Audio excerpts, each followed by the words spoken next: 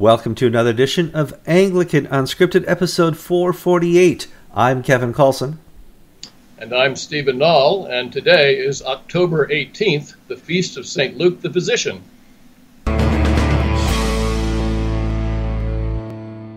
Okay, we'd like to welcome Stephen back to the program. Now, let me mute my watch here 1 second, because for some reason, every time I'm online, people want to talk to me. One second. And boom. This is the cool thing about Apple Watch. You can just go here and don't bother me. We'll see if it works. For those who've watched the program for a long time, know that we've interviewed Stephen. I think you and I first sat down when you were the dean, principal in charge over at Uganda Christian University.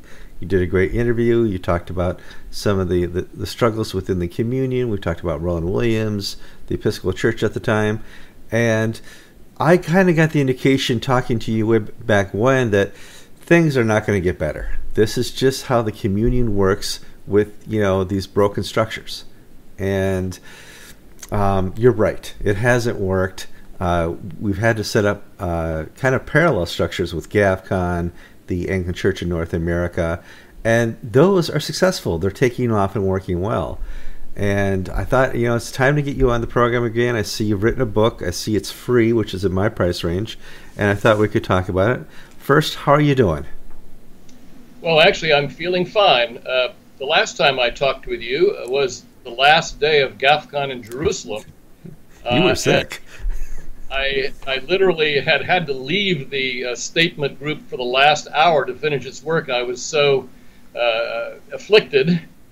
And I dragged myself through that interview and then slept for 2 days. So I did indeed need the help of St. Luke's physician, but he was gracious, and now I'm feeling fine.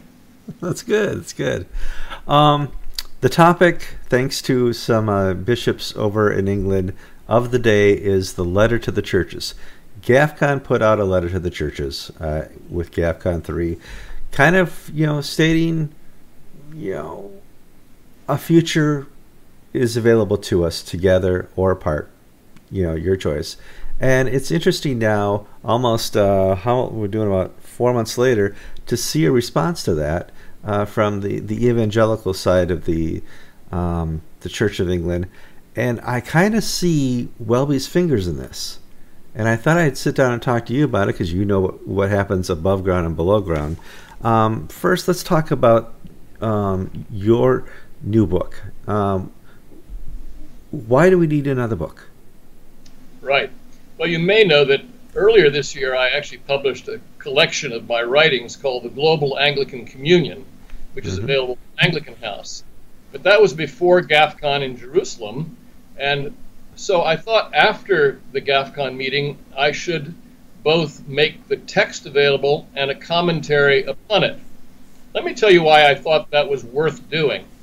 I think that in our particular day, we've had 3 major dogmatic statements, which is pretty unusual for Anglicanism. I mean, once you get past the 39 Articles and maybe the Lambeth Quadrilateral, Anglicans are not known for their dogmatic statements. But in 1998, I believe that Lambeth Resolution 110 was a clear and concise statement of Christian teaching on human sexuality, very appropriate to that day and our day. Then again, in 2008, at the first Global Anglican Future Conference, the conference came out with a statement, the Jerusalem Statement and Declaration, and now, 10 years later, there was a further statement, Letter to the Churches. And in my view, these are all significant contributions to Anglican doctrine. And so I actually wrote a commentary on Lambeth 110. I wrote a commentary on the Jerusalem Statement. They're both in my book. And now I've written a commentary on the Letter to the Churches. So that's sort of the back. So that explains why. What's the average reader going to get out of this? Well, first of all, I hope the average reader will simply read the letter, the text itself.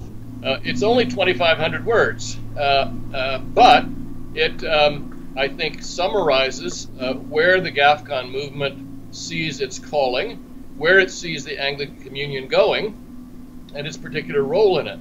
So if nothing else, read the letter.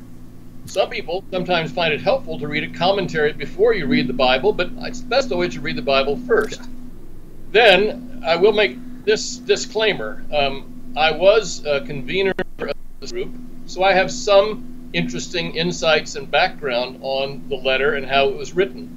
But I am not an official of GAFCON. I'm a freelance theologian, and so if you read the commentary, I hope you will feel that I have indeed interpreted the plain sense of the letter. But you can disagree, and others can disagree with me. Right after GAFCON, there was responses from the Church of England and Welby. Nobody's released the letters yet.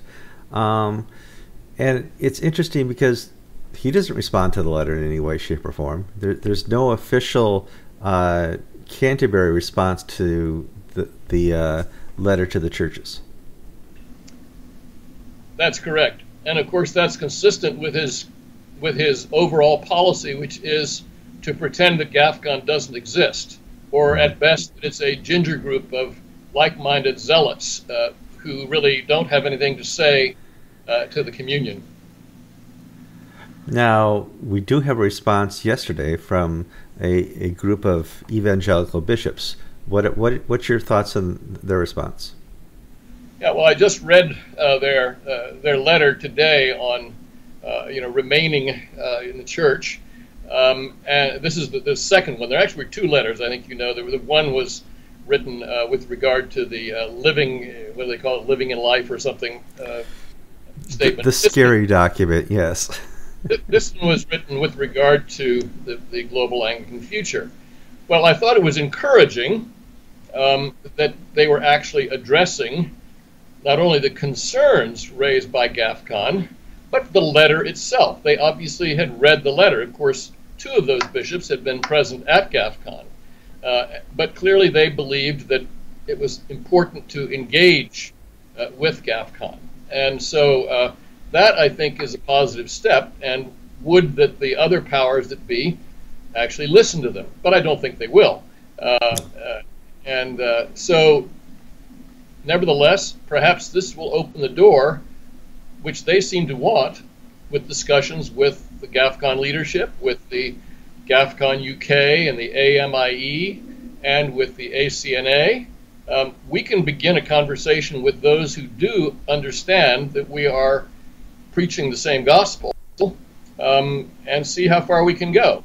But I really doubt that it'll have any effect on the powers that be in the Anglican Communion Office and Lambeth. Now, if you're really quiet and you're over in England, you can hear a rumoring of maybe the way forward again is to look at an Anglican covenant. Something that if you want to be part of us, you sign on to, and if the Archbishop of Canterbury likes you enough, you can be part of Group 1. And if you just want to be a partner member, you can be part of Group 2. And I'm hearing these rumors again. And what always happens is we get to paragraph 4.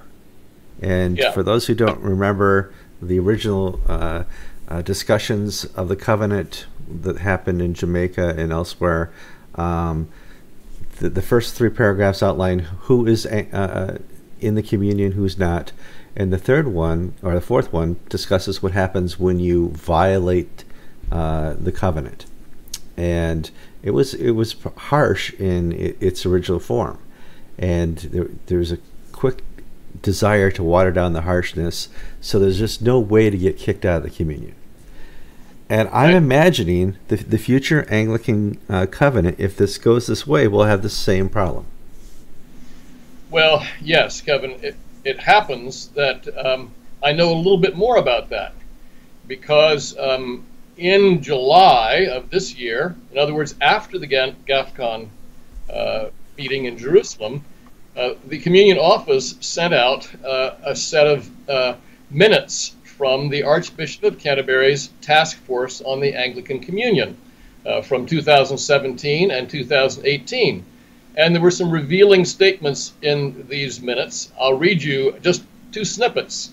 From the first one, it said, "We wish to be clear that those who break their communion with the Archbishop of Canterbury have placed themselves outside the Anglican communion." Now, my first question is, who is that? Who has broken their communion? Well, I mean, to be honest with you, nobody in GAFCON that I know has placed themselves out, broken their communion with the Archbishop of Canterbury. So he must be imagining someone else. So that was statement number one. But the second statement from 2018 was about promoting, reviving the Anglican Communion Covenant, sections 1 through 3. But when they got to section 4, the disciplinary section, here's what they said. Section 4 should emphasize the positives of belonging and the means of walking together without concentrating on punitive measures. Now, who could that be talking about? It sounds like that little Episcopal church that got its wrist slapped in 2017. So 3 years after serving their sentence, they will be welcomed back with open arms, and everybody will walk together into the grand horizon, which is the Anglican future. That's the way I read it anyway. Yeah, but the interesting thing said was that these documents were sent out after the GAFCON meeting. In other words, after the communion establishment had read the letter to the churches, had seen the requests that were made to Canterbury, and essentially ignored them. And it was business as usual. Push on ahead with the agenda. You and I have been doing this for a long time. You remember all the communiques from Tanzania, all the places, the primates met. They put out these communiques calling for repentance within the Episcopal Church. That's clearly not going to happen under the desires of Archbishop of Canterbury. But I'm struck remembering the last paragraph of the Windsor Report that, kind of says there may be a time we have to walk apart. Right. After all these struggles, and we find that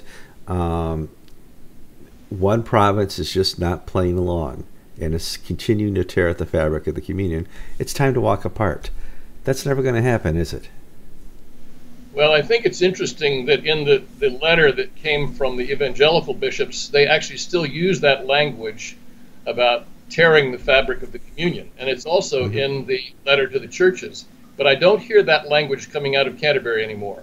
I think from their point of view, the wound has healed, the tear has been mended, and we just are going to go along together with good disagreement.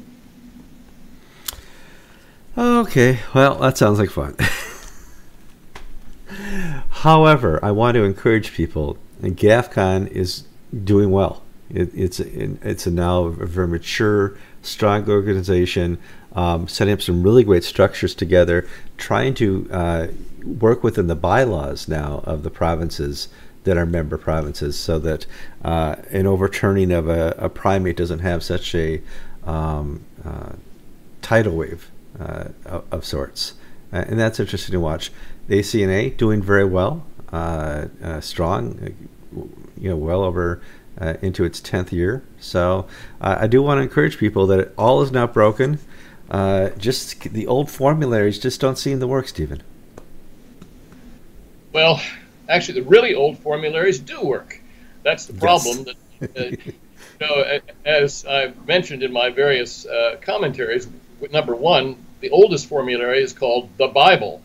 And we start with what the Bible says about all sorts of things, but especially about marriage and sexuality. We will not go astray. And even the Church of England itself, officially in its formulary, Canon A5, which has been said a number of times, which is quoted in the Jerusalem statement, says, "The doctrine of the Church of England is grounded in the Holy Scriptures and in such teachings of the ancient fathers and councils of the Church as are agreeable to the said scriptures. In particular, the doctrine is to be found in the 39 Articles, Book of Common Prayer, and the Ordinal. That's the lead canon in the Church of England's identity statement. And if we were to follow that formulary, we would, in fact, be able to find our way through this morass of, secular modernity. Well, I want to thank you for your time, Stephen. And I know we're going to be talking again because there's going to be more letters forthcoming. You and I talked about some unreleased letters that are something interesting. And hopefully one day some of those primates will release those letters so I don't get in trouble when I release them. Hint, hint. I'm Kevin Carlson. And I'm Stephen Null. And you've been watching episode... What's that? Oh, well, I thought it was still the 18th, and we all need some healing from St. Luke the Physician.